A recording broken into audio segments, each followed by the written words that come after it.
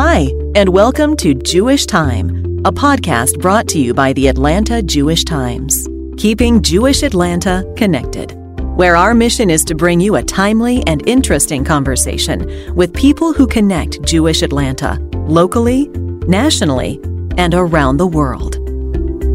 Hello, welcome to Jewish Time. I'm Jeff Silberblatt. I'm incredibly excited about today's podcast. We're speaking with Aliza Ben Shalom. Aliza, welcome to Jewish Time. Thank you. I'm so glad to be here. Aliza is famous, not just because she's a famous Jewish matchmaker, but because she's the central part of a show that's on Netflix that's been getting all sorts of great reviews for the last couple of months. I want to talk about a whole bunch of things, and to be honest, Aliza, I want to focus on you, but I first have to ask, how did the Netflix show come to be? The Netflix show came about because there was a show called Indian Matchmaking that the world fell in love with, and they decided they were going to renew that show after season 1, and IPC, the production company, went back to Netflix. They were the ones that were creating it, and they said, we also want to do Jewish matchmaking. Indian is good. Let's do Jewish. This is a brand. And they said, well, maybe find us a good Jewish matchmaker, and then we'll see if we can do it. And that's how they contacted you? So they contacted me through, actually, this is a matchmaker story. One of my matchmakers called me and said, Aliza, this casting company is calling me to do some matchmaking show, and I don't want to do it, but you would be good at that. We've been doing webinars, and, I put you on the spot. You always have an answer. So I told them to call you. Make sure to pick up. Casting is going to be calling you. And that's how I got the referral to make an application for the show. Watching the show, I think it shows that dating today, whether you're Jewish or Catholic or Indian, is hard. So many different influences from the man and the woman, so many wants and needs and likes and dislikes. How do you break that down and deal with just doing the job of getting two people together? It's really a good question, and I think that you just hit the spot with it, because we're not just bringing two people together. We're bringing two families. We're bringing different communities. We're bringing people together sometimes from around the world. People have different preferences of obviously what they want in the partner, how they look on the outside, who they are on the inside. And we have to take all of these criteria and present them with somebody that's going to be a fit. And the person has to look at that person and go, yeah, I'll pick you. Forget about the rest of the world, right? No, not you, not you, not you. You're the one. I pick you. And I find it to be an extremely challenging job, because we don't want to be in the position where we're just going to change and, I'll just get a new partner if this doesn't work out. It's not like a job where we can just switch every couple years. Ideally, we're trying to match people so that they can find the person that they're going to choose to live with for a lifetime. So it's really a lot of moving parts. Your business is based in Israel. In fact, that's where you are today speaking to us for this podcast. Does the fact that you're based in Israel help you in the Orthodox community in the United States? It's interesting. I lived in the United States my whole life. We moved to Israel just over 2 years ago. And it actually, I'm going to just say, it didn't matter where my business or where I'm located, because I do most of my work remotely. I talk to a lot of my clients by phone or by Zoom. And most of my people were in the United States because I was there, because sometimes I did speaking engagements there. But now, since I moved to Israel, I also do speaking engagements here. I have a world tour and I'm flying all over. So the location doesn't matter so much. I think what Israel did for me was it turned me from just being a local matchmaker in Philadelphia who worked with people to somebody who was international and really works with Jewish singles from across the globe. Tell us about that world tour. Oh, I'm so excited. I have to tell you, I've always wanted to travel the world, and we have 5 children, thank God, and a dog, and we're settled, and I thought, I missed the boat. If I really wanted to do a world tour, I should have done it before children. But I'm very grateful that I am able to go all around. So I am doing we're calling it a live matchmaking show in different cities across the world. So we're going to be in Australia, Sydney and Melbourne, Chile, Argentina. We'll be in South America, doing virtual Zoom ones with South Africa, London, all over the United States and Canada. And it's kind of like a 3-part show. You start out, you get a little bit of my story, specifically with matchmaking, my Jewish journey, and of course, with everything that happened on the show. We have a little Q&A session, so all those burning questions that people have, we answer. And then we literally do matchmaking on the spot. We take 2 people from the audience that I've never met before. We bring them up on stage, somewhere between 2 to 4 actually. We bring them up on stage and we talk all about dating, and I train the audience how to be matchmakers. And at the end of it, I tell them, I'm not making the match. You guys are going to make the match. Nobody's leaving until we come up with ideas. And so far, we've had an incredible response. We always get different match suggestions. And we even just got a message from somebody at one of our shows who said, thank you. Thank you for doing that. Thanks for picking me, for me being on the stage, and I found my person, so stop looking. Are you scheduled to be in Atlanta with the show? I was in Atlanta already, and I just have to see if I'm coming back, because I think I'm going to 50 different cities across the globe over the next couple of months, so I don't have it off the top of my head, but I'm going to look it up for you. Okay. While you're doing that, Atlanta's filled with an amazing amount of single Jews. They're all looking for love, maybe just a companion, maybe someone just to go to high holiday services with. Maybe it's just a fun night out. What's your best advice for single Jews in Atlanta looking to date? So my best advice is to talk to people, network, connect. Do not look at somebody and say, oh, they can't help me find anybody. If there's somebody that is close to you in your circles, if they're a coworker, if they are, I don't care, somebody random that you bumped into at the supermarket that you haven't seen in 5 years, strike up a conversation, talk to them, let them know you're looking for somebody, and pick their brains. See if they know anybody for you, and if they don't know anybody for you, who do they know that they could maybe introduce you to that might know somebody else for you. It's kind of like whisper down the lane. We keep going and going and going with our message until we reach the right person. Hopefully it doesn't get too messed up by the end of the line, but they get an idea of who you are, what you're looking for, and hopefully they're motivated to help you. Atlanta looks like December 3rd, coming back December 3rd. Oh, that's great. One of your mottos, Eliza, is date 'em until you hate 'em. And I want you to expound on that, because that sounds kind of negative, but I don't think it is. I think it's you saying exhaust all efforts before you decide to either go forward or not go forward at all. Am I right? You're 100% right. Do you want to be a dating coach? So here's the story. It is a catchphrase which has a deep meaning, and I don't want anybody to hate anybody. You must know that. But you will remember that you need to date. You need to be connected to people. You need to build as much of a relationship as you can with them. If it's not going to work out, it's not going to work out.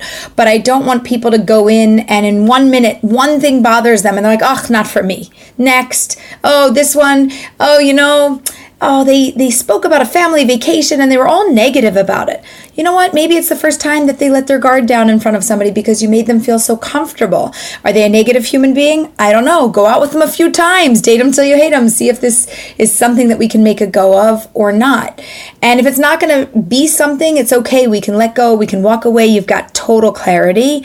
But if it is going to be something, or if your opinion changes by a third date or a fourth date, something magical could happen, and you won't know that unless you actually give them an opportunity to connect with you as much as possible. How long have you been doing matchmaking services? I started in 2007 volunteering, doing matchmaking, and I developed into doing it through a coaching lens. And then I combined everything and I started training matchmakers and coaches. So overall, it's been over 16 years that I've been in the matchmaking world. And you're not just working with young couples. Are you working with older couples as well? Yes, 20s through... our oldest client was 89, and she found love. She found what I like to call a mystery in her history. I love that story, and I love that phrase, mystery in your history. You know, I'm interested as to how you approach what we would call baby boomers, Generation X, millennials, and now Gen Z. What are the differences in the age groups that you see? So the difference is not only with age, it also matters with status. Are they single, never married? Are they divorced with or without children, or widowed, again, with or without children? And also location. So the number one thing that everybody struggles with is finding the right person. And some people, you know, the way that they fix the problem is by dating a lot of people to see if they can find their person. Other people take the opposite approach and they weed everybody out and they say, no. Ooh, this one's good. Okay, I'm going to give this one a chance. So they go on about 2 dates a year, but they're highly, highly qualified dates. Whereas other people can date back to back or even multiple people at one time and try to figure it out and try to find their person. But I would say that with younger daters or daters that are less experienced, they tend to date and look for somebody that is less similar to who they are, because it's exciting and different to meet a partner that has differences. And daters that are either older or they've had a partner before, they tend to want somebody that's a little bit more similar to who they are, because they know living with somebody is going to take a lot of effort. And when you find somebody that's different, it takes even more effort. And if they're more similar, things go a little bit more smoothly. So we find that older daters are a little bit more interested in having somebody that's more like matches like. Okay, I'm going to ask a very personal question. Are you ready? Yeah. So after the first date that you have connected the man and the woman, and then you get the follow-up call. How was the date? How did you find her? How did you find him? When you get good news, what does that sound like? And do you do the happy dance on the other line, on the other side of the phone? So cute, very cute. It depends on how excited I was about the date. If I thought the date had a lot of potential and I'm like on pins and needles waiting for them to come back so I can hear the feedback, when I get good news, I do the secret happy dance, because I don't want to overwhelm or overexcite them. Or they might not even though it's good news, they might not be super excited. They might just say it was positive and we had a good time. And I'm like, yes, I knew it. But it doesn't come out of my mouth. I keep it quiet. And if I'm on a Zoom call, I have to have my poker face. So I work very hard on that. What happens when your kids get to be dating age? Are you going to help them, or are you going to fill the role of mom? So my oldest is 19. He's going to be entering the Army soon. He's not up for dating, and neither are any of my other kids just yet. But we have lots of dating discussions. And I did ask them, because people have asked me, like, are you gonna be matchmaker? And my kids are like, yeah, you'll help us, you'll make it easier, right? I said, yes, please.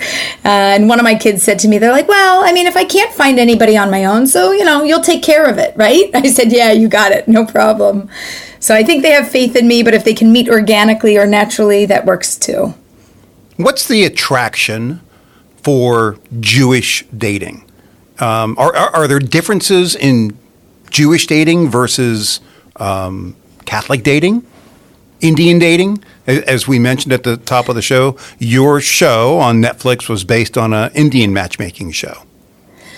So faith-based people are very similar. And I have worked with other daters from different religions, and when they do have a grounding in their faith, no matter what it is, it's almost like we speak the same language because we all believe in a higher power.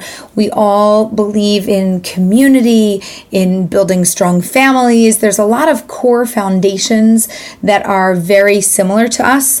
I would tell you that I find that I have more in common with a faith-based dater than I would with anybody who's just not connected at all to any religion. I accept everybody. I love everybody. I can talk to everybody. But in terms of having things in common, I have a lot in common with faith-based daters. And I find it fascinating. We're all looking to build our family. People are marriage-minded, and they're often much more serious about the dating and relationship process, which I really value. Eliza, give me a 30-second elevator pitch for what makes your services, I'm not going to say different, I'm going to use the word unique. What makes your services unique in finding love? One thing that's unique about our services is that we will not offer straight matchmaking, meaning making introductions only. We will make introductions, but it has to be accompanied by coaching and support, which is another part of the matchmaking process. So for us, it's a well-rounded process. And if somebody comes to us and they're like, well, I just can't find anybody, just send it to me, like they want to swipe through things. Yes, no, yes, no. I said, it's really not how we work. We want to get to know you. We want to understand you. I want who you are and who you want, and that understanding to be in my head, and I want to take it on as if I'm looking through your eyes to try to find your person. So we work very closely with the people that are our clients. And the other piece of it is that we don't even have to be the introducer, okay? There's different types of matchmakers. Introducing two people is one type of matchmaking. Sometimes we are just the coach or the mentor. I would tell you even 75% of the time, we mentor and coach people through the relationship process, and that's how they end up choosing their person and getting married. And had we not done that with them, they would not have made the decision to either continue dating or even to pick that person.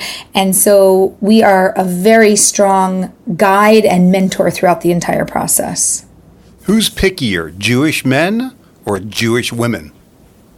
Ooh, everybody's pickier. That's a very politically correct answer. But it's true. It just depends which man or woman you ask. Her name is Eliza Ben Sholem, and she is the center of a show called Jewish Matchmaking. But most importantly, she travels the world getting Jewish men together with Jewish women. What an amazing conversation we've had, and I want to thank you, Eliza, for taking time for us. Thank you for having me. This is Jewish Time. I'm Jeff Silberblatt. I want to thank you for your time, and we will speak again soon. Thank you for listening to Jewish Time, brought to you by the Atlanta Jewish Times, keeping Jewish Atlanta connected. Go to atlantajewishtimes.com to find insightful articles and subscription information. Send in that question you've always wanted answered to our editor and managing publisher, Kayleen Ladinsky, and she'll answer it on an upcoming episode of Ask Kayleen.